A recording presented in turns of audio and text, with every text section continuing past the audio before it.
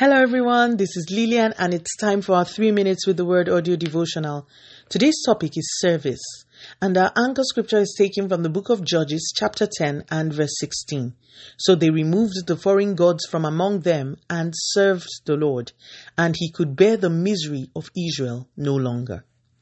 On its own, our anchor scripture may not sound like a big deal, but if you read the entire Judges 10, you will see why it is a very important scripture. So Israel had, as the Bible puts it, done evil in the sight of the Lord again. It seemed to be a pattern. They would err, God would give them over to captivity, and then they would repent and ask him to deliver them. He would deliver them, and then they would sin again. It was a very annoying cycle. So this time, they had sinned again, and God had allowed their enemies deal with them mercilessly. They cried out to God again. Listen to what God says this time in chapters 13 and 14. He says, "Yet you have forsaken me and served other gods. Wherefore I will deliver you no more.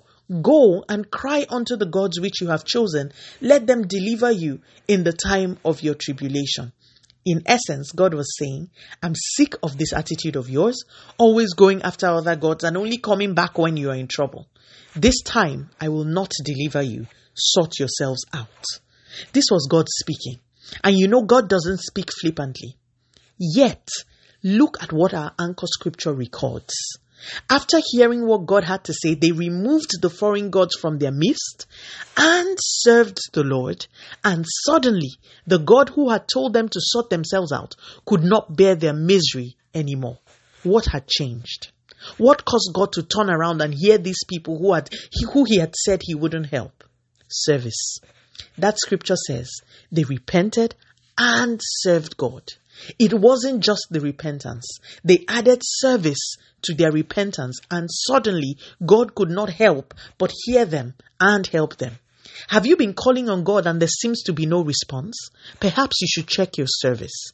There is something about serving God that compels his attention in the affairs of your life.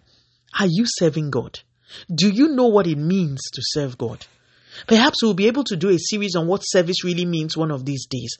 But until then, please know that the one in genuine service of the Master can never go unnoticed. Let us pray. Father, in the name of Jesus, thank you so much for your word today. Please give us grace to serve you indeed. Continue to take all the glory, Almighty God.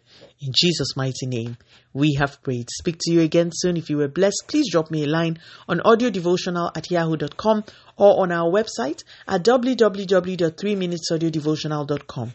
You could also follow us on Facebook, Instagram, YouTube, and Twitter at 3 Minutes Audio Devotional.